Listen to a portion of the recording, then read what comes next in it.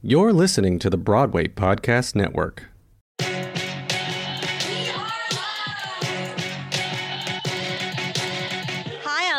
Peters. Hey, I'm Anissa Foles. Hello. I'm Fergie El Philippe. Hi, I'm Eliza Ullman. Hola, soy Florencia Cuenca. Y yo soy Jaime Lozano. Hi, this is L. Morgan Lee. It's Alex Brightman from Broadway and beyond. Hi, this is Joe Iconis. And this is Lauren Marcus. Y estás escuchando. And you're listening to B-Way Show. B-Way Show. B-Way Show. The podcast. Hey friends, welcome to B-Way Show, the podcast. Your home for theater conversations from a passionate Broadway fan and reporter. I'm your host, Shoshana, and I want to start off by emphasizing Black Lives Matter, period. The show must go on! It's show time. Get it? Because I'm Beetlejuice and she's show. Anyway, B-Way show time. You know, the whole being a podcaster thing. Listen, or else. Happy Pride, my friends. Hope you're celebrating with rainbow flavors of piragua, because this week's guest is Bill Sherman. We're celebrating In the Heights week with the executive music producer of the In the Heights film. In addition to In the Heights, Broadway, and film, Bill's best known for his work on Hamilton, Freestyle Love Supreme, We Are Freestyle Love Supreme, and Juliet, Sesame Street, Questlove Supreme, The Electric Company, and Tick Tick Boom! He's a composer, producer, arranger, and orchestrator, which led him to becoming a Tony, Emmy, and Grammy Award winner. Here's our conversation from July 23rd, 2020, recorded for my live YouTube series, The Show Must Go On, Line. Let's go! We are live! Hello, everyone! Welcome to The Show Must Go On, Line. Today's guest is Bill Sherman. Bill, how are you doing today? Fantastic. Another day of enjoyment of, COVID, staying inside. It's fantastic.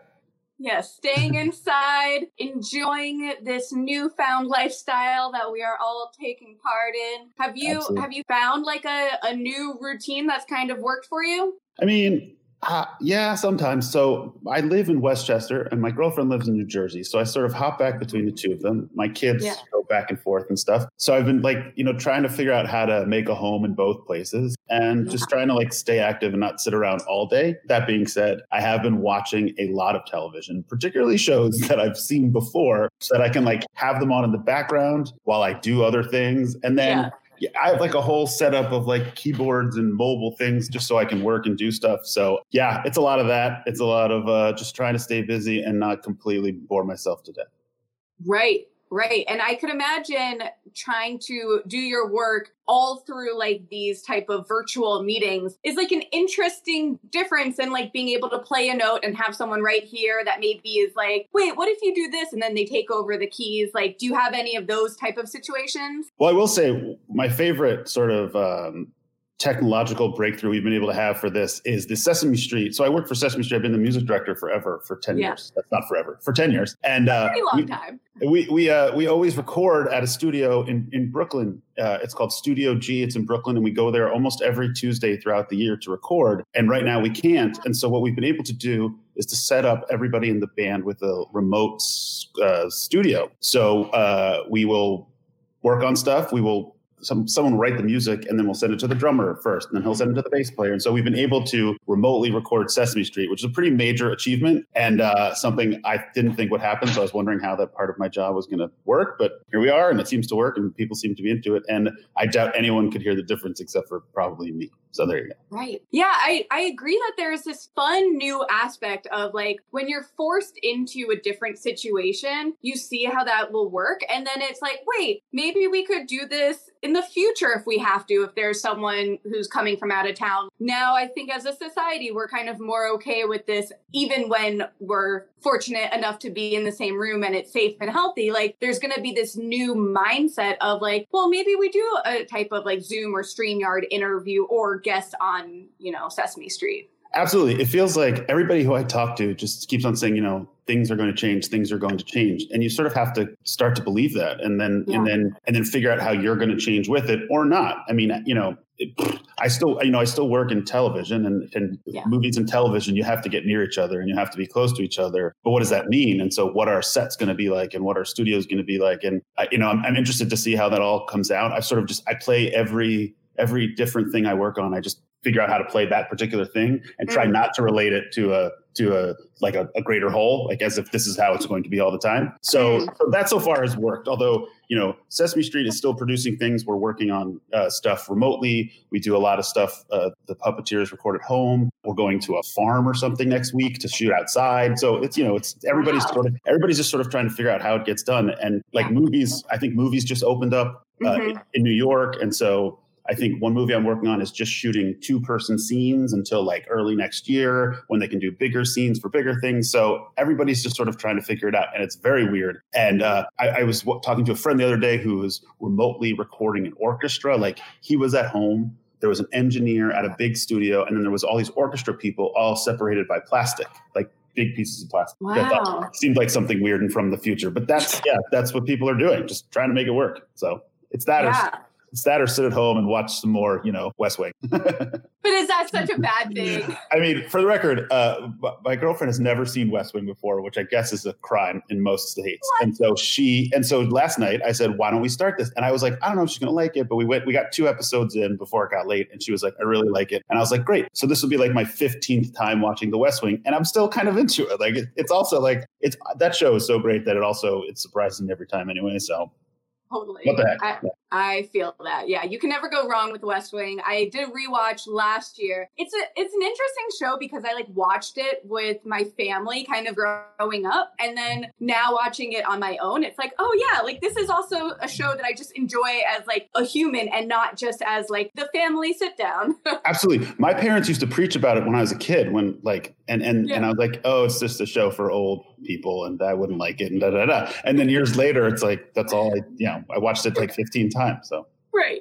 Exactly. They were right. So I see all of y'all commenting. Hello, friends. Ashley, Lisa, Eva. I see Miranda. Oh, wow. All of your comments. Please keep them coming. I love it. We will get to questions kind of later on. And so we spoke about a little bit of Sesame Street, but you have had quite the long career and are a nice Tony, Emmy, and Grammy Award winner, which is a fun trio. Yeah.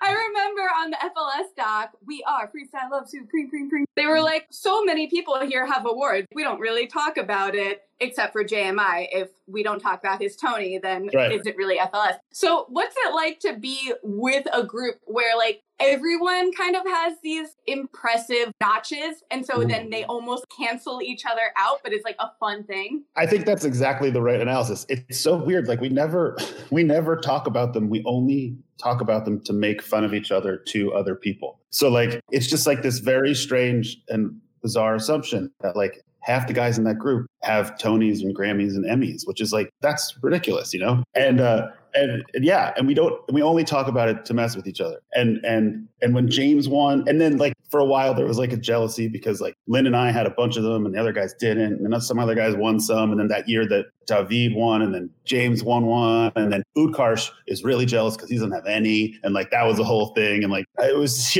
it's such a where in life if we were a competitive sports team, we would all start to kill each other. But we're a non-competitive rap group. So there's there's no competition other than brotherly. We're all kind of successful and having a good time, and we get to do this for a living. So it's fine, But yes, it's very surreal, and I don't understand it, and I as well take it for granted. It's just sort of been a part of my life that I don't know, that I didn't expect to have, but it's great. And and my kids like the awards. Their friends came over the other day and wanted to take selfies with them, which I thought was very funny. And so there you go. Oh, that's amazing. I love how much you talk about your kids and how they're kind of the earworms for if a song is good. Yeah, they still are to this day. They are. Well, that being said, my older daughter Maya is fully into TikTok, all day, all night TikTok dances, and they're I don't know if you know about this, but like TikTok dances, when the kids do them, they have like this dead face and they do all these hand motions with like a totally dead face. And so it's very creepy because your kid's like a dancing zombie. So she knows all the music. So when we were in the car, she grabs my phone, she DJs, she's 9. She DJs and she plays all this stuff that like, I was like, this is terrible. It's like all trap music for the most part and like all this dance stuff. And it's great. But then we go home and I'll write a song and I'll have her come downstairs to my studio and I'll play it for her. And she'll be like, okay. And if she says okay, then that's like throw it in the garbage. And if she's like, okay, I like it. And then the best test of all is like if like an hour later we're eating dinner and she starts to sing it, then I know that it's pretty good. Then I succeeded, you know? So I try to do that as much as possible. So that's a good test to have. Does she listen nowadays to any of the work that you've kind of done throughout the years? Absolutely. So both of them, their mother played In the Heights for them on repeat a bunch, and they were very excited about the movie coming out. Yeah. And they are also big Hamilton fans. They know all the Hamilton, and they were Sesame Street fans for like a minute. In fact, the funny story about Sesame Street is 2 things. One is I brought them to the set of Sesame Street. Yeah. And initially they're like amazed and in awe and wonder. And then they get a couple years older and they're kind of just like, can I play with my iPad on the 1, 2, 3 steps? And you're just like, that's not okay. You know, come on, kid. And then they were on Sesame Street. They were like background players on an episode. Oh. And true to their form, they were told to like throw a ball back and forth behind the scene that was happening. So it's hilarious because they throw the ball back and forth and then they start like yelling at each other or like bickering with each other. And then there's another part where like one of them just looks directly at the camera. Anyway, it was like a total disaster, but like very, very funny. But yeah, they kind of aged out of it at this point, but they like think it's kind of cool. Like they will sometimes brag to their friends about what I do, which is kind of silly because they just think it's cool, but you know, they don't know. That's much better than what you normally hear, which is like, oh yeah, daddy or mommy does this musical thing or like this TV show thing, but like, who cares? What's for dinner? Yeah, exactly. I mean, they're engaged to a point and then they're just like, it's just what he does. Like, it's not that big of a deal, which is hilarious also. So, you know, and they're, you know, and my ex-wife and I talk about all the time that we're just used to, they have a life that they're used to wherein you know everybody who's on the Broadway stage and you go backstage at everything you go to and you meet every famous person you can possibly meet because that's your life and that's how it is. Whereas like my life wasn't like that whatsoever. And so like they just assume that like if we're going to see somebody, whoever it is, we're going to meet them and be their best friend and like go out to dinner with them and a whole thing. And it's all crap. But at least that's what they think. And like the fact that they're used to that is just we're very lucky that that's the case, but it's, you know, it's ridiculous. So yeah. You just assume that it happened. Exactly. I will try to hold back, but there will be many a Hamilton and In the Heights and Juliet references like sprinkled throughout. So like, feel free. I'm totally into it. You know, I woke up singing some Hamilton something the other day because I think the movie really like got me going and excited about it again, and it was great, and I loved it, and I forgot how great it is, and and so my kids are really into it, so it's exciting. So. Oh, nice. So I feel like we jumped right in, but I always love to hear about, like, what's your origin story? I grew up on Long Island. I played the saxophone. I was really into jazz music. I had really these 2 amazing teachers in high school who like taught me how to play music. And then I went to Wesleyan University. This is more than an origin story. This is my whole story. But anyway, I went to Wesleyan University. I played the saxophone. I met Lynn my sophomore year of Lin-Manuel Miranda, he of the thing. He and I have been like very close since we were about 19. But his mind is older. His mind, well played. Very much so also. He's almost a total year older than me, which is interesting. His birthday is in January and mine's in November, but they're a year apart, like a year and 2 months. Fun fact, my dad and he have the same birthday, which is funny. January 16th. That's right.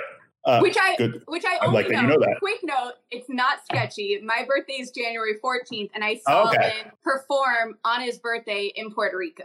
Oh, there you go. So yes, Lynn, January 16th. So we met, and we've been working together ever kind of since then. We were roommates for like 5 years, 6 years, and then like we both got married and had kids kind of at the same time. We worked on In the Heights, and then we worked on the Electric Company and blah, blah, blah. I think my origin story, which is a story that I tell all the time about how I kind of got into theater and how Lynn and I met, was he came up to me. Oh, I was music directing once on this island, which his girlfriend was producing. And he came up to me, he came to see it. He came up to me afterwards and he said, I don't know you and you don't know me, but we're going to work together for a really long time. And I said, that sounds fantastic. And so like, if that's the story, that's probably the story. And then, you know, I didn't know it at the time, but like my life surely changed from then on. And so I was never into musicals. I saw my parents. So I lived on Long Island, and my parents used to take us to see, like, I saw the original cast of Rent. But like at that time, I didn't know what I was seeing. I was just like, cool, it's music. Like, I didn't know. And then I worked on Lynn's shows in college, and then we worked on In the Heights. And then I finally like could wrap my head around it. And then and then here we are,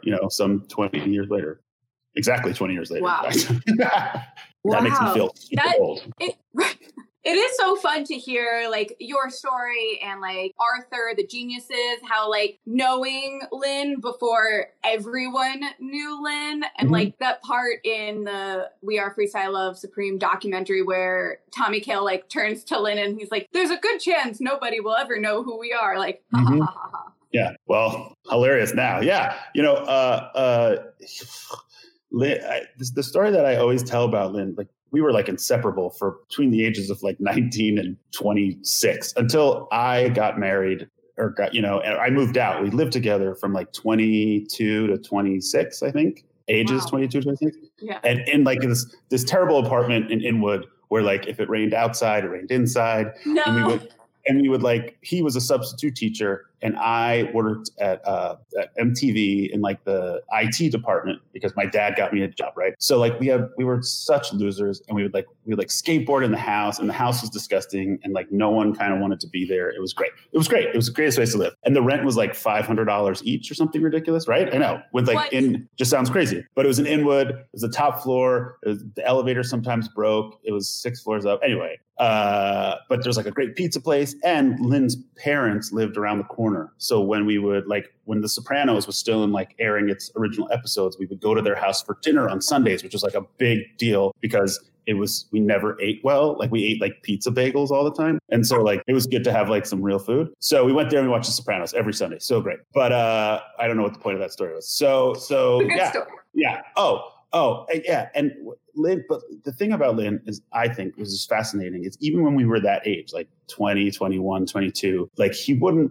outwardly say it, but like he knew that he was going to be this person. He just knew it. And at that time, and still to this day, like it didn't come off as like cocky or arrogant. It was just like genuine and honest. And you're kind of like, generally, you're like, who the hell are you? Like, how do you possibly think that? And you're so confident about it. And I was just like, all right, cool. Like, I like to work on your shows. Like, we have a good time together. Like, let's do it. And so like, and that's it. Like, but that's, he still, I was just like, I just remember him saying that. He's like, oh yeah, this is going to be a thing. And I was like, oh, okay. Who are you? And hey, he was right. So what do I know? I love that. Like, if you have a big dream and you know that you're good enough and you're putting in the work, I think there's something kind of cool about being able to like share that with your friends and be like, no, this is going to happen. Like I always say, I've covered the Tony Awards for another company, but I'm going to cover the Tony Awards for B-Way Show. And it's more putting it into the universe, like putting it into existence. And I almost hear that sort of thing on a different level. Yeah, it's a little bit like that, but I'm all for humble too, and so is he. And so like it was an interesting thing when he said it, and yeah, and speaking of humble things and stuff like that, it's one of my favorite things about Freestyle Love Supreme. Like everybody in that group is humble to one extent or another, and there's all of this fame and all of this celebrity and all of this whatever, but we're all just kind of like these dudes that like hanging around. And I've said this before in interviews, which is just like. I think a lot of us, I personally, I don't say a lot of us, I do that gig because I get to hang out with my friends. And because they're famous folk, like you don't really get to hang out with them. And so if we do gigs like that, like this past Christmas when I saw you, whatever that was, doing that whole run on Broadway was just so fun because we just got to hang out, Yeah. And so it was like bringing, it was recalling those days when we actually used to have time to hang out with each other because we didn't have schedules and all this craziness. So, there you go. That's so true. And you can tell, like, that's part of the reason why we kept coming back to FLS is it's just fun. Like, everyone on the stage is having fun, and then they share that energy and, like, joy with the audience. So you feel like you're kind of in on these inside jokes that, like, you don't maybe hear, but you see you and someone else, like, you and UTK, like, share a look, and then you feel like you were there for the inception of that. Absolutely. And that's always the magic of Freestyle Love Supreme. It's like, you're the only people that are seeing that show, and none of us have any sort of, there's no fourth wall. Like, it's just like everybody's in on the joke and everybody's in on the thing. And in essence, like everybody's there creating it with us. So I think that there's like a little bit of that. And also I think my favorite reactions are when I get as floored by the crowd. And so like, and there have been show-stopping events in Freestyle Love Supreme where you just like can't stop laughing, and I can't play and I can't do anything. So I just stop and I laugh my face off, and then I like kind of get back to it and whatever, but like there's some moments where you're just like, holy shit, like you can't believe that this just happened. And that's the magic of it. And those, what's interesting is that those moments happen more and more often these days with that show, because everybody's just kind of at the top of their game and you kind of can't believe what we're doing. So I take another talk about like taking things for granted. Like Freestyle of Supreme has always just kind of been what it is, which is like just guys making up raps. Like it didn't seem like we were doing anything that was that earth shattering or that like worthy of a Hulu documentary. It was just like a bunch of guys hanging out, being dumb and like making each other laugh. And then here we are. It's just like it's you can't quantify or qualify any of that stuff. It just happened, and it's so much of it is why I can't find the words. It's very unexplainable. Like it just sort of, I don't know. It just, there we were making up raps, and now people come to see it, and now we're on Broadway. Like it was just all, it like made no sense, but then it also made all the sense. Like it was just like, of course it is. Like Lynn is this famous guy, and this is this other thing, and we do this thing. Like let's rent out a theater and do this thing, and it's so fun. Like whatever, So I don't know. Very unexplainable, yet explainable at the same time. All kinds of contradictions I am today. It's perfect. It's a perfect way of explaining it. It's so cool seeing the doc, knowing that there was that foresight in some aspect to be filming it. And like, y'all were babies. It was so fun to see that old footage. Yeah. Shout out to Andrew Freed. I think we talk about him all the time as like the 6th member of, or the 8th member of Freestyle Love Supreme. He has been my friend for like 20 something years. No, that's not true. 18 something years. He saw us do a show, and he said that we have something. This was before In the Heights and before Hamilton and before all the notoriety, before all the awards, way before the awards. And he was like, I just want to follow these guys around. And he followed us around. And then he just became a friend, and he like documented us, and we were just like, of course we have a guy following us around because we're cool. And, like it was like we had no idea. And then like he just became a friend, and so like he would film us, but I would be just like talking to him while he was filming, and then like he was at my wedding, and like and the side jokes and the secret jokes are all just on point with him. But we just actually, when the movie premiered last week, I called him, and it was just like talking to an old friend. I was like, you made a movie about us. He's like, I know, it's bizarre. I was like, he's like, it's absolutely bizarre. Like, what are you doing? And then, the whole thing. And yeah, and we were such kids. Like, so I've gotten a number of emails about my hat wear. And because like, I think between the ages of 20 and 30, like no one was like, hey, you have hair. Like you don't have to wear hats all the time. And in my head, I was just like, oh, no one told me that. And then in addition to that, my voice, so in my early 20s, my voice clearly was much higher, and your dog. Slim, it's okay, but you want to say hi to Bill? Come on. Okay. He's just like looking around like, why is no one paying attention to me? Yeah, I guess in my early 20s, I had a much higher pitched, more nasal voice, because there's one interview in that where I'm like, and then my voice clearly got deeper over time. And so that it was like, I guess I went through puberty twice or something happened, because it's just ridiculous. And so anyway, those are the emails I got, my high voice and my hat wear. And I don't know why no one told me that my hats weren't that cool. I also I have a gigantic head. So like maybe I was trying to hide it. I can't tell. I'm not sure. To this day, I'm not sure. It is funny to look back at old photos and think like, why did I think that was cool? Yeah. Like I did though. Like I thought it was a great look, and nobody was a good enough friend to play.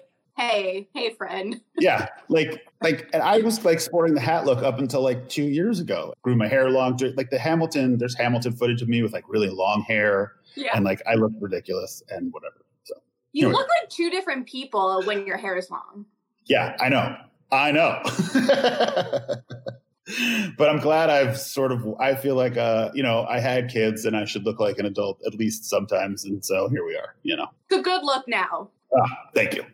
Yes, you're welcome. What are any stories that you might have from your FLS journey, which I'm sure are plenty, but something that maybe didn't make the doc that you wish people could have experienced? So the famous story that didn't make it to the doc is we were in Edinburgh. I think there's a scene where we're going to buy fries, Mars bars, right? And so we were walking somewhere and we were standing somewhere and I got pooped on by a pigeon. like fully just like pooped on. And Andrew caught it on film. So there's like a whole bit of me getting pooped on by a pigeon, and we're discussing like if it's lucky or if it's not. I was just like, this is disgusting. Like, why is this a thing? But it got, and so that's the major scene from that, and I feel like the thing that would have been amazing if it was ever captured was that very first show that we talk about, the White Russian, that whole bit about that was I had gone to the full story with that is I had gone to Coney Island with my whole family to go to this weird banquet hall to eat. And my dad and I drank too much. And I was wearing a big suit. And I brought my saxophone to this thing because I wanted to be a part of the first gig. And I went, and I don't even know that I could play at all. I think I sat in the corner. It was a disaster. But that was the first Freestyle Love Supreme like public show, So yeah, glad that didn't make the film, but that was a good one. I mean, there's so many moments. We've been everywhere. I mean, we went to Australia, we went to Scotland, we went to Montreal, we went to Aspen. We had been to all these festivals. We were such kids, and it was just like, let's go to these places and make up raps. So it was like there's so many stories. And so there was in Edinburgh, there was like a room. One of the rooms was underneath the stairs, and one of us was this tiny little, and like we had to trade times that one of us had to be inside it. And then like Chris was the only one with a cell phone. So his cell phone bill was like $800 that month when he like got home, and like stuff like just stupid things like that. But yeah, we met all kinds of cool comedians, and you find that like, stand-up comedians are the most hated, sad people ever. Cause we're like backstage with these guys, and they're like, in the early days, we, in Montreal, we opened for Zach Galifianakis, who later became like Zach Galifianakis, What? And he would just like be backstage with us, just like drinking beers, and we'd be talking about comedy or whatever. And then at one point at the UCB, we opened for Aziz Ansari and like stuff like that. And it was just like, that's just and they weren't anybody back in those days, And so yeah, there's a lot of stories like that. I could go on and on, but yes. That's so much fun. I actually went to the Fringe Festival last year, 2 years ago. It was so much fun. I was in the UK for my friend's wedding, and we decided like, if I'm going to be here in the UK, I might as well like take a trip. And I went, from London to Sheffield, which is where he got married. And I went up to Liverpool, and I was catching up with a camp friend, and his sister and I started like hanging out and becoming close. And she's like, wouldn't it be funny if we like drove up to Edinburgh for like the day to see the Fringe? I'm like, can we please? So we drove up from Liverpool to Edinburgh just for like one night of like as many shows as we could see. And it was fabulous. And then like drove back, downpouring, cold rain. It was just like such a fabulous random experience. And now I somewhat understand on like a deeper level what the craziness of the Fringe is, and people like literally just handing out paper like, hey, do you have any show to see in an hour? Like, come and join us. Yeah, it's nuts. It's like a whole ecosystem, for lack of a better, it's like the busking and the weirdos and the comedy and the not comedy and the very fringy shows. It was a really, I want to say that it was like, New York's West Village in the 60s, or like whatever, like where it's just like creativity and like da-da-da-da-da. And it felt like that a little bit. And the whole process of like going outside and like singing for your food or like, singing for your shows was really fun, because I think there's also a part of the movie where Tommy says something effective like, we got there and we had no audience and no one knew who we were. And what was interesting is that we were there for a whole month. And for the first 2 weeks, it was just like there was 10 people there. And like we got out and we started hanging out with the right people. And then like da-da-da-da. And then by the end, it was like, totally packed houses. It was really, and that's, previous to that, all of our shows in New York have been in these small theaters for like 50 people. So it was always packed because like my mom was there, So that was, it was a really weird, eye-opening experience. Like I think some of us thought we were just going to go there and it was going to be packed and we're going to be the coolest thing ever. And it wasn't. And we had to earn it. And that was fun. And then, and that happened everywhere we went. So like Australia was like that and Montreal was like that. And that's sort of the fun of it. It was just like, you had to earn the audience. It wasn't like you could roll in and just be the guys, which was cool. Right. Yeah, I love that dichotomy of like growing up and doing that, and then like being on Broadway, and you have like all of these people, and then I'm trying to think. There were so many like crazy celebrity guests that would just like show up. Josh Groban was there one day, and that was bonkers. Yeah, at FLS, yeah. So from all of our sort of friends that we've met over the years, all of them kind of wanted to be part of it in any way they could. And Josh I wasn't there that night, but Josh has been on Sesame Street. And Josh and I, little known fact, Josh and I are third cousins. And I know this because he and I were working on a show together. And my mom said, we're third cousins. And I was like, I don't think we're third cousins, Mom. And she sent me a family tree on which me and Josh were like near each other over on this side of the thing. And he was sitting right next to me. And I was like, Josh, I don't know if this is creepy, but I think we're related. And he was like, holy cow. And so we have this whole joke about cousins and da-da-da. Yes. Wow. Josh. And then, there was a time where Russell from The Roots was going to play with I'm going to close the door because Slim has gone from like, I'm going to bark a little to like, let me take over. Sure. I love you, bud. So sorry. Goodbye. Yeah, I still left it like slightly. Oh, Sir Paul McCartney came. Oh my goodness. Yes, I heard about that. I wasn't there that night either. So what happened was, while most of Freestyle Love Supreme was happening on Broadway, I was in London working on Anne and Juliet. And so I only came back whenever I could come back. It was a long process. I was in London from like July through November of last year. And so, because we essentially did like an out-of-town run in Manchester and then an in-town run West End. And so I just moved and was there. So anyway, when I could come home, I came home and did Freestyle Love Supreme shows. But I was super jealous because like Paul McCartney showed up and like, and then like Helen Mirren and Ian McCullen, right? They showed up one night and just like craziness. And so I was a little jealous about that. It is what it is. It's casual. It was crazy though. Like even just as a fan, it got to this ridiculous point. I saw it 5 times, I think, in the first week and a half, just because a new friend would, hey, do you want to go see it? Or, oh, I have an extra ticket, or I have a rush ticket, or here's a press ticket, or, like for whatever reason. And I'm like, yeah, I guess so. What else am I going to do? So already by like the second week of previews, I don't think I should be at this Broadway show as much as the actual like performers are. Yeah. Like anymore, right? I know, totally. I felt super guilty about not being there. It was a real bummer, but it was just sort of how it all panned out. Yeah. But I like the fact that I thought one of the most interesting things that we were able to accomplish, we could put on a show every night, whether it was like bringing in other people or special guests, or we found another beatboxer that could do that show, which I thought was like, that was never going to happen. Yeah. And that like Shockwave did like 1 million shows, and so did Utkarsh, and they were just there and they like owned it. I just thought that was so cool, the fact that we could really pull that off. So that was neat. 100%. And then, like you said, to have Kayla and then Anissa come in, and you grew the family. By the way, shout out to Anissa. There was just an article in Forbes magazine about Anissa. I don't know if you saw that, but that shit's crazy. She's so unbelievably talented, and we treat her like a little sister. I do, and I think she's incredible. She just did a thing for me for Sesame Street, and she couldn't be like more talented if she wanted to be. And she's one of my favorite people, and shout out to her. She's amazing. I love Anissa so much. Yeah, she came on the series last week. Nice. What is time? Time is, last whatever. Not today. Yeah. It's cool because I did the FLS Academy, and of course we all know her story from being uber talented and doing it and then going on stage. We actually did a commercial together once, which was a very a year ago. And then I think we sat next to each other on the train. It's one of those funny things, kind of like what you were saying with the Fringe, that you knew these people and then they became people other people knew as well. And you're like, oh, right. Wait, I know this person.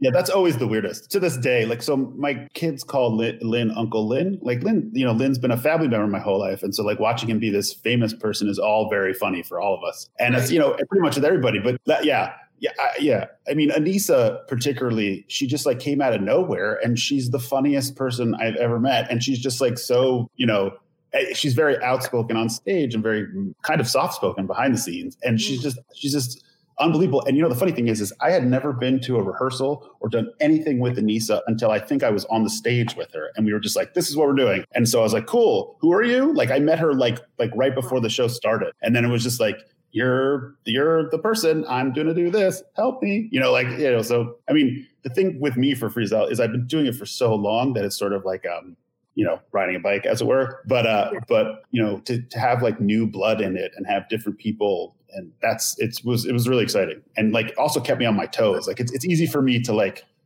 do that show, but when Kayla's there, her groove is different, and when Anissa's there, her thing is different. So that's always really fun and challenging. Do you remember the advice you gave to Ian Weinberger his first performance? Yes, I do, because he wrote it on a piece of paper, and what was it? Something, don't fuck up, right? It was like something like, and don't fuck up. That sounds like it was like, this isn't fucking brain surgery. Oh, yeah. Yeah.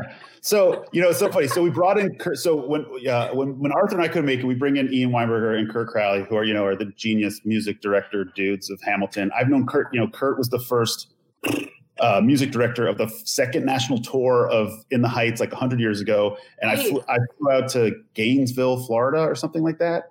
And I met Kurt, or no, it was something, and whatever. I flew out to somewhere in the middle of nowhere, and I met Kurt, and I, coached him through the In the Heights stuff, and he's the nicest guy ever. Kurt, I don't know if you know, is like a Harvard graduate with like a degree in religion and music, and is like so cool. And he's from Helena, Montana, and he's just like the nicest, greatest, most talented guy ever. He came into freestyle and just sort of like made it happen. And the funny thing about him and Ian similarly went to Northwestern and like is an unbelievable musical talent and is also the nicest guy in the world. But I had a big hangout with Ian's parents at the Freestyle Love Supreme opening night party. Like they kept on hanging out with me.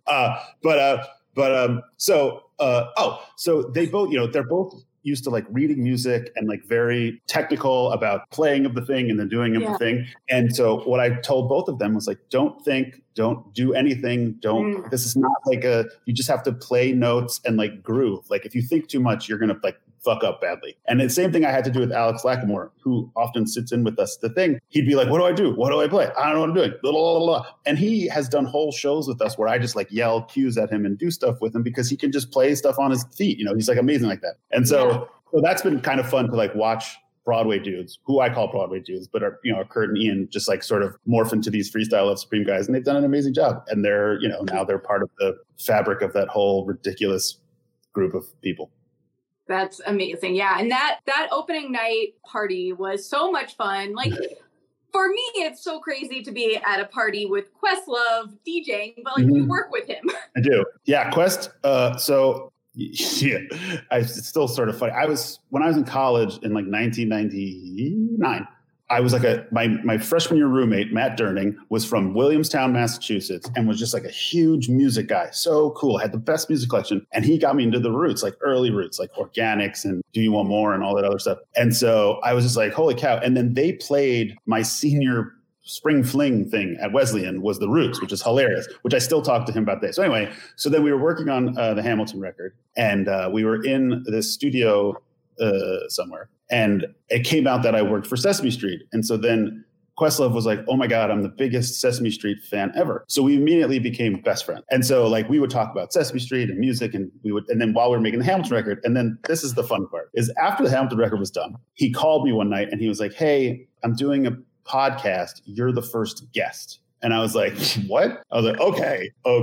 So he's like, come to 30 Rock. We'll do it whenever after we film Fallon. And I'm like, okay, whatever. So I show up to Fallon. So we're in the little room where the Roots rehearse. It's me and Questlove and this other guy. His name's Fonte. He's from this rap group called Little Brother, and another woman, and da-da-da. So I'm expecting this to go for like 30 minutes. We talk about Hamilton, we talk about Sesame Street, and I go on my merry way. End of story. So what happened was, for an hour, we talked about Sesame Street. And then for 3 hours, we talked about the most random musical smorgasbord of ridiculous knowledge and stuff. And I was just like, what in the world am I doing here? And then, this is the best part, is like a week later, he calls me and he goes, hey, you're on the podcast full time, just show up. And I was like, what? So like from that point on, we're like doing interviews with like Chris Rock, Dave Chappelle, A Tribe Called Quest, Michelle Obama, blah, blah, blah, blah, like all these famous people. And I'm just like, I have no business. Like we were at a studio once talking to Dave Chappelle, and D'Angelo walks in and sits down next to me and introduces himself to me. And I was like, oh, hi, D'Angelo. And then like Lenny Kravitz and like all of these people. Then we're on the stage at the Roots picnic and the thing, talking to Common, and we just become really good friends. And he still writes songs for Sesame Street. We did a thing for Solange and stuff like that. And it's been just one of the wildest things I have. And we like talk to each other like friends and stuff. And every time I see him, it's great. And the joke that we have, actually, you'll find this funny, is because I wear hats so often and my hair is always so ridiculous. There was a time for about 2 years where every time I saw him, if I had a different haircut, he wouldn't recognize me. And so I kept on like going up to him at parties and stuff, because we would be at the same parties, and he'd be like, I'd be like, it's Bill. And he'd be like, oh man. And this happened like, honestly, like 3 or 4 times. And then finally it was just like, God, stop not recognizing me. It was pretty fun. This is me. Yeah, exactly.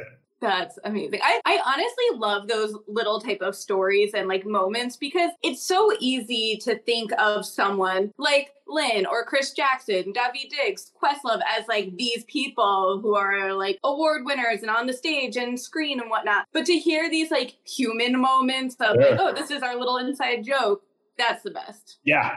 I mean, Chris particularly. So Chris and I have been best friends since like the early days of In the Heights. And he was at the birth of my kids and I was at the birth of his kids and just like stupid little things like that. And we've been very good friends for a long time. We used to like just sit around and write songs together and stuff like that when that was still a thing we could do. But we don't do that anymore because he's very popular and he's important and, I have stuff to do. And it's strange, we don't, but when you work with your friends and stuff like this happens, these sort of, the rules change and it gets different, but it's, it's great. Just a different.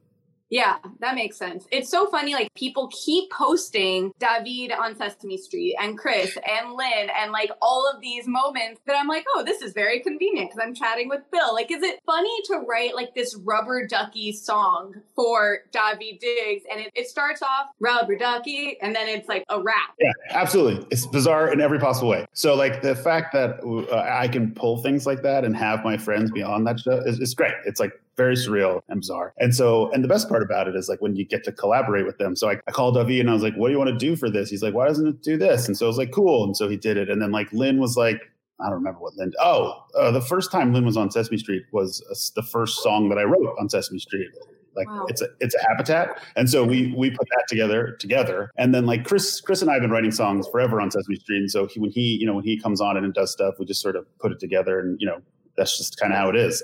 I know that sounds ridiculous, but that is just how it is. Amazing. So I want to definitely make sure to talk about & Juliet. But the first part, I guess, maybe we do it together, is a lot of people were asking, what's the difference between what an orchestrator does and a music director and a music supervisor and a producer for like the Hamilton album? Like, what are those different type of job titles that you do? Sure. So what I've learned over the years is that those job titles are completely different depending on what genre of media you're in. For example, in films, a music supervisor is more like this overlord who just like takes care of certain things and like contracts and stuff like that. And then if they need placement music, they're kind of responsible for that. But it's not, a music supervisor in a Broadway show is like someone who, makes sure that all of the music works and conducts and like does another thing. And then sometimes the music supervisor in a theater show is an orchestrator and arranger, which is like, well, let's put it like this. What happens is the composer writes the song. And sometimes the composer will like write like a fully realized thing with a band and and sometimes they'll just write like a melody and they'll sing it with the piano. Either way, the arranger's job is to sort of take those pieces and make it into a cohesive song. And then once that's done, the orchestrator takes that song and like writes all the parts for the different instruments. That's what an orchestrator does. And so orchestrating and arranging is pretty similar from thing to thing. And then like in movies, there's film scoring where it's like all the music you hear in the background, right? And then in TV, that's similar. There's like a guy who writes the score. Yeah. And so a music director, so it's like music supervisor, music director, assistant music director, band. So the music director sort of leads the band and music supervisor sort of oversees the music directors. That's pretty much that makes any sense whatsoever. That's sort of how it works. It's a little confusing because what I've learned, like I said, it's so different in movies than it is in television. And then it's even more different in theater. So it's all like sort of, you figure out the role as you go for sure. Yeah. And I was talking to someone about this the other day. I've kind of been all of them. So you have to sort of, stay in your lane, as it were, when you get to different genres, because you don't want to be overstepping the music supervisor's thing when you're the music director and blah, blah, blah, blah. So, yeah, there's a lot of, bureaucracy when it comes to this stuff. But they're all just trying to make good music at the end of the day. So. Yeah, that does make sense. I think there were so many different aspects. I was joking with you earlier that I printed out your whole resume, which I haven't even looked at because conversation has just flowed so naturally. Oh my God.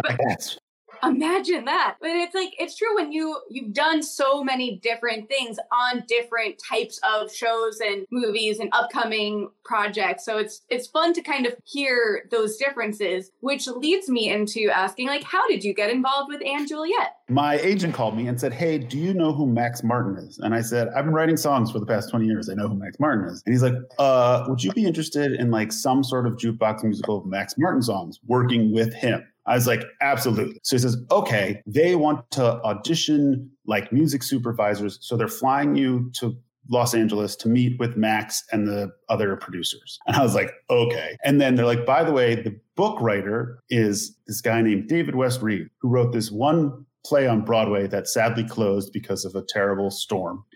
And he's also the writer of the show. I don't know if you've heard it. It's called Schitt's Creek. This is before Schitt's Creek was like a major like deal. This is like in the early days. And so I was like, okay, let's do it. So I fly to Los Angeles. I stay in West Hollywood at a hotel that is one block from where Max Martin has a house in the Hollywood Hills and then a house in West Hollywood that just has studios in it, like just music studios in every room. And it used to be owned by Frank Sinatra. So that's cool. So I walk to this place. I'm terrified out of my head. I have no idea what I'm doing.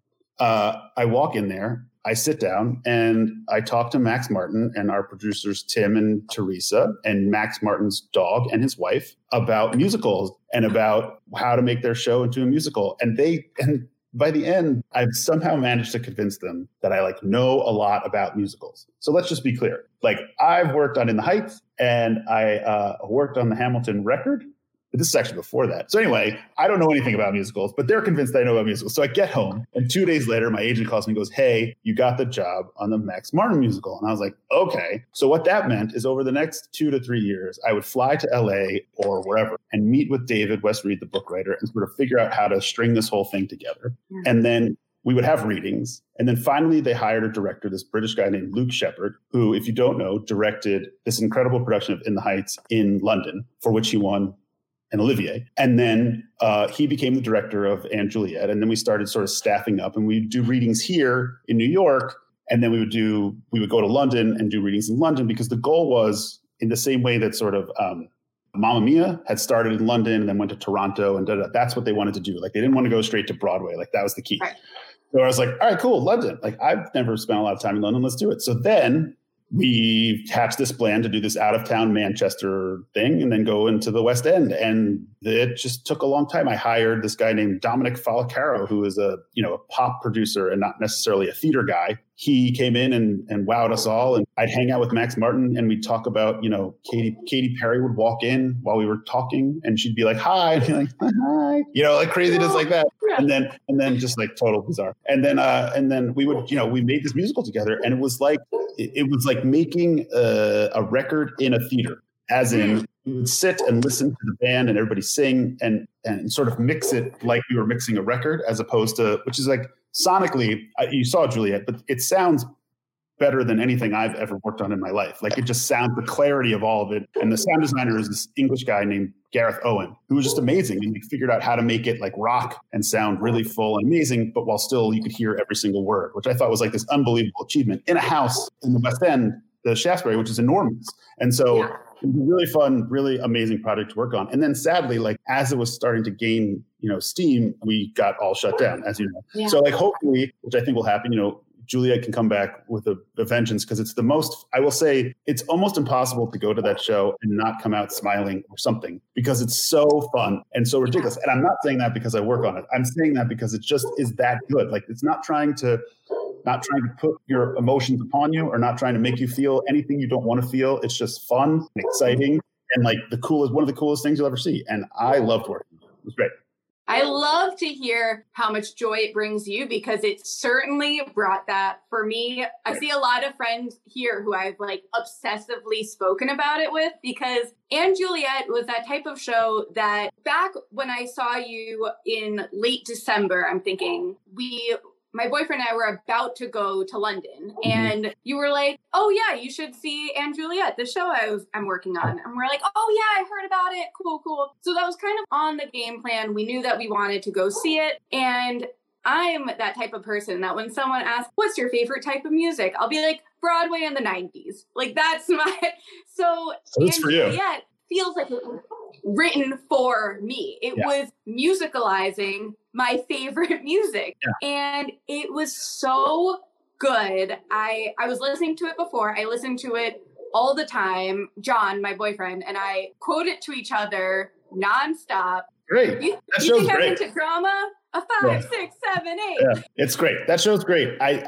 I didn't know how great it was. I think, there's another thing I say in the freestyle documentary, which is like, I don't understand how good things are until they're like right happening. That show felt the same way. We were working on it and we were like, is it too ridiculous? Like, is there too much confetti? Like, what are we doing? Oh shit, And then like people loved it and people were like dancing in the aisles and people were singing out loud and like grandmas loved the like Shakespearean aspect of it. And then like people who are in our age range or somewhere near that, just like when you hear, everybody or, it's gonna be me or any of that stuff, you're just like, holy crap. Those songs bring back so many like fond, crazy time memories. And, and getting to work on that music was just so bizarre. We like actually like went back into the original recordings and was like, we were like mining all of the stuff that he did in the 90s. And it's just like so unbelievable and great. And the funniest thing about this whole process is that nobody knows about Max Martin because he doesn't do interviews. He doesn't he would never do this. But the thing about Max Martin that's so funny is like, if you actually sit him down and talk to him, he will never stop talking. And so I feel like somebody needs to like get him on a show because he won't shut up. And it's awesome because he's so smart and so humble and so nice and so smart. I thought you said that. He's unbelievably intelligent about song structure and the way that they do things. It's so fascinating. And he's just, is an unbelievable person to work with and for. And like one of my favorite experiences of to date was working on that show for sure. Wow. And it's not your average jukebox musical in like two ways. One, because it doesn't like tell the story of the artists themselves. So it's not that type of jukebox. Plus, it perfectly finds the right song for the right moment. And like you'll hear the first few notes as the scene's starting and you're like, ooh, I see what we're doing here. Or like, they create this fabulous character, May, and then like, I'm trying to like hold back what I like say or don't say, but also a lot of these moments are on the album. So like if you listen to it, it's not a surprise. But I guess another question is, how many were those characters named because of references to a note or a lyric in the song? 100%. The song, the show was written around the songs. And I think the most kudos should be to David West Reed. He figured out a way to make all of those jokes and those lyrics land. And the funny thing about pop lyrics, aside from theater lyrics, so theater lyrics, every word, if it's a good theater piece, like forwards the narrative. And a lot of pop lyrics are really repetitive. Oops, I Did It Again, for example, is just like the same thing twice. And so like if you're trying to tell a story with the same verse and chorus twice, it's like you can't do that. And so we kept on, truncating things and moving things around until it worked and then putting things on top of each other and just like, but trying to do our best version of telling a story with like these lyrics. And what's funny is like some of the lyrics are not grammatically correct at all. And so like we would constantly mess with Max. So Max is Swedish. And so he has this very funny relationship with English. And so like there's some things he'll just be like, I can't believe I wrote that. And just like stuff like that, There's one in Break Free, now that I've become who I really are, when it should be now that I become who I really am or something like that, and it's just like totally wrong English. And like, but he gets away with it. It's totally fine. Ariana Grande sings that out loud in concert and you're just like, what the, and it was David was the secret, puppeteer behind all that stuff, just making all of the jokes land and all of the story. And the interesting thing about Anne Juliet to me is that like, it is emotional and you do care about the characters and it's a jukebox musical that isn't, you're right. It's not the story of Max Martin. It's like legit story or a retake of Romeo and Juliet, but it actually pulls on emotional things and works on so many levels that no jukebox musicals do, which I thought was really cool. Yeah, it gets you in with the music that you know and love. And like this story, like, oh, I wonder what would be like if it were from like Juliet's perspective and also like that Shakespeare and Anne Hathaway combo. It's so much fun and so well written and the music's amazing. I could go on and on. I won't, but If anyone here is watching this and needs someone to gush over Anne Juliet with, just message me. I love it. Great. So much fun. And fun fact that kind of circles this whole conversation together. So when we went to see Anne Juliet, we saw the day before. So we went on a Thursday and I was like, I'm obsessed with this. We're coming back tomorrow. If you want to see something else cool, like I need to experience this one more time while I'm in London. And Lynn tweeted out a photo from Hamilton, London, that he was there. And we're like, wouldn't it be funny if Lynn were here? Like, I mean, he's friends with Bill, so it would make sense. And we were joking that whole day, like, yeah, it would be so funny. Ha ha ha ha ha. I've seen Hamilton 8 times. My boyfriend has seen Hamilton 48 times. Wow. Which is absurd. But he's never I don't think I've seen it that many times. That's amazing. I know. And the joke is that, like, he's never seen Lynn in person. Like, he saw Hamilton a bunch. He saw FLS, like, 13 times on Broadway. Never encountered Lynn in person. And of course, as you can anticipate with this story, we're sitting down, we're watching like the pre-show that Anne Juliet has on stage, and in walks Lin-Manuel Miranda. I like head nod where you don't want other people like, oh, it's Lynn, you know, you don't want to make a big deal. And the look on his face, I had to go to London and see Anne Juliet a second time to see Lynn. It was funny. amazing. He was showing Mary Poppins, I think, and he would call me from the set of Mary Poppins in like his full-on makeup, be like, "What am I doing here?" or whatever. And I was like, "Why don't you go see Anne Juliet?" So he went and he loved it, and he actually, you know, he was very floored by just the way it sounded and everything. So it was really cool. It was always nice to get his opinion on things too. It's always nice when like New York theater people, so that's the other thing, is like there's a totally different world between the West End and Broadway. And so getting like Tommy and Tommy Kail and Alex and all my friends had gone to see it because they were in town to see Hamilton as well. And they loved it. And for them to like, you know, go from being like, you know, legit Broadway guys to loving that show was really cool. I love that. Yeah, I really hope more people get to see it. And it is cool when you see other theater people enjoying something. And he gave me the head nod, the like, I'm not going to say hi and bother you, but I appreciate seeing you. And that's always like, it's cool. I know like y'all are friends, but as like a fan and reporter, that when you see Lynn in the wild, that he was cool and like gave me the head nod and smile. Absolutely. That's great. Just thought I would share that with you. So I know that the time is running out. I want to be very cognizant of your time here. I'm sorry that we like didn't get to more questions, y'all. I love all of these questions that y'all were asking and commenting. You're amazing. I want to know if there are any final thoughts, like anything that you came in today wanting to make sure to share with all of your fans that maybe we didn't get to. Hold on, I'm reading all of these questions down, really. My kids are the same way as Bill's, but with telling everyone that their mommy is in law school. Nice, I like that. Oh, you tell a story about getting married on the, yeah, sure. So when In the Heights was on Broadway, initially we were going to get married in Hawaii, and then that didn't work out. So we thought the next best thing was to get married in front of 500 people on the stage of the Richard Rodgers. So we got married on the stage of the Richard Rodgers, and the band played, and everybody was there, and it was a really wild, weird day. But yeah, I got married on Broadway stage. So there you go. Pretty fun. That's such a fun fact. I'm glad that person asked it. Thank you. It says, I'm not going to lie, I was really disappointed in the documentary for not giving Anissa story. I agree. But the documentary was made before Anissa was in the group. And so like that's most of the reason I believe why for that. Yeah. And Juliet is on my list, and I'm so bummed I'm not going to London this year. You and me both. I would like to go back to London. I have a really good time there, and that show is fantastic, and go see it. But for those that are wondering, it will come this way soon. So we'll all get to see it here as well. So that's exciting. Victory. Yes, that's very exciting. I can't wait to just see it nonstop and have other people to be able to enjoy it with. And there are so many videos from West End Live, and the promo's really well done. So y'all can still see the legal, like a non-bootleg. There's a lot of really good footage that like Anne Juliet's like social media and YouTube pages have for you. So I highly recommend checking that out. Check it out. It's worth it. It's great. That shows. And the record. Get the record. The record sounds fantastic. There's another question. This is a funny story. What is Lack's FLS name? Lack doesn't have an FLS name. Lack is just Lackety Lack. He's always kind of been Lack. He doesn't have a name, but I think maybe someone should give him one. But yes. And okay, wait, now that you say that, people were commenting about the bear claw hands or something.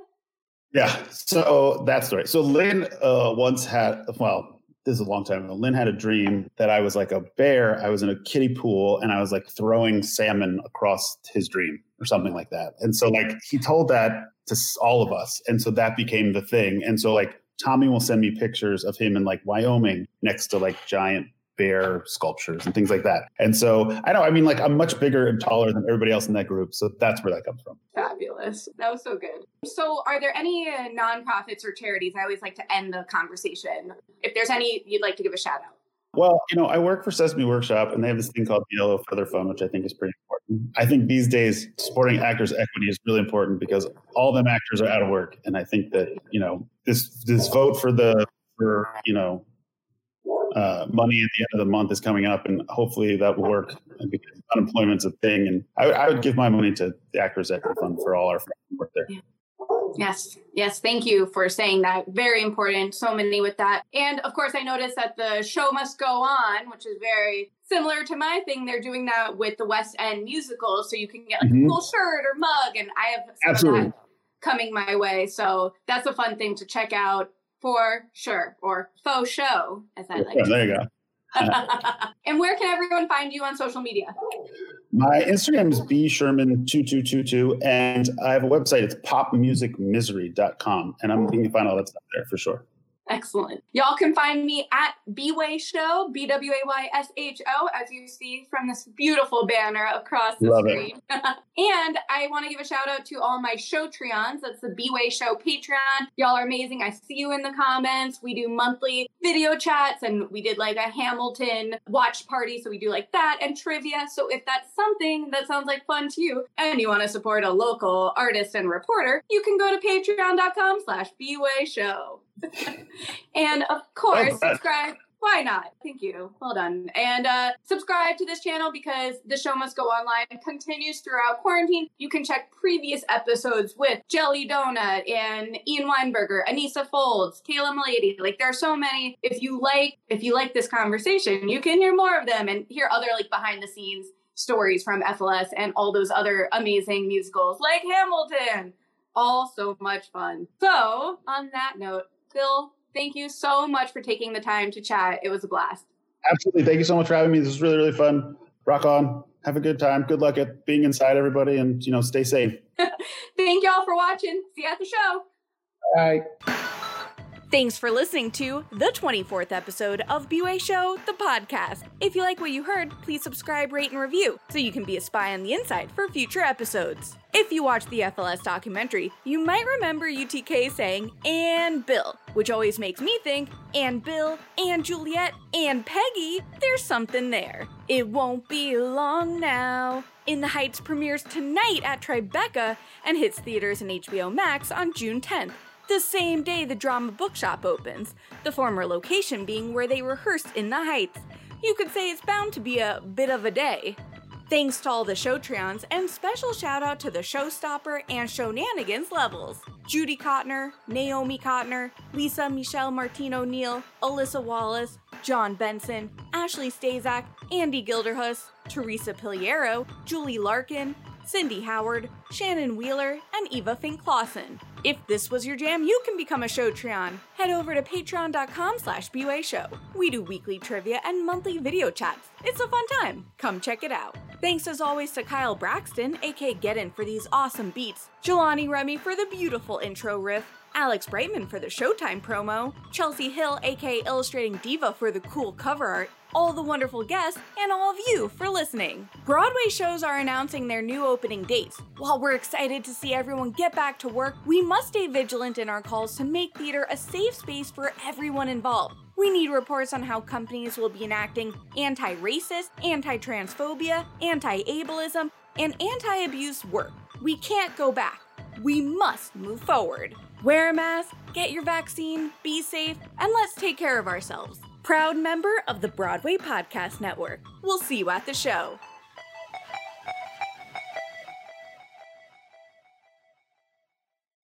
Hey, it's Leslie Odom Jr. here on the Broadway Podcast Network to tell you about the Rise Theater Directory, a program of Maestro Music. Rise is a national online resource designed to connect and empower backstage and administrative and creative theater professionals from underrepresented backgrounds.